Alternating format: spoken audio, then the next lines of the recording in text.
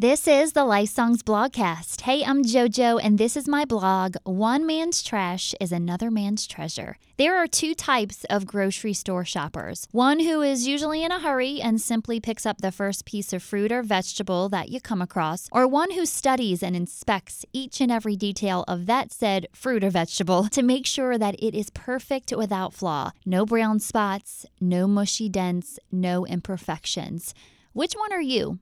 I must say that I am definitely an inspector. Perfection is what I look for. It's who I am, and I'm a perfectionist, so it's only natural that I would want the same for the produce that I buy.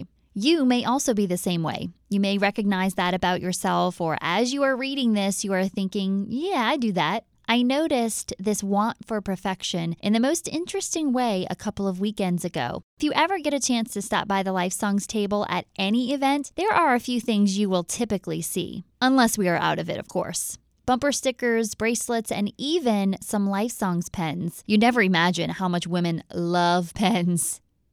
Except one. At the Propel conference, there was one pen that no one wanted. Jasmine and I even tried to give it away.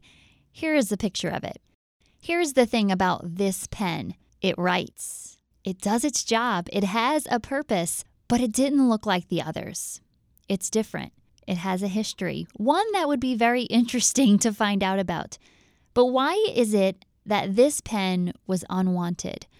Perhaps the need for perfection. Normally, this type of thing wouldn't be what I'm naturally drawn to because of the perfectionist in me, but God used this to show me something.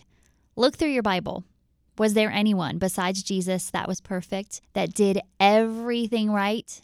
Nope. Rahab was far from perfect, okay? Many looked down on her because of choices that she made. Were they good choices? No. But God still chose to use her in a mighty way. If you want to read her story, you can open your Bible and head to Joshua 2.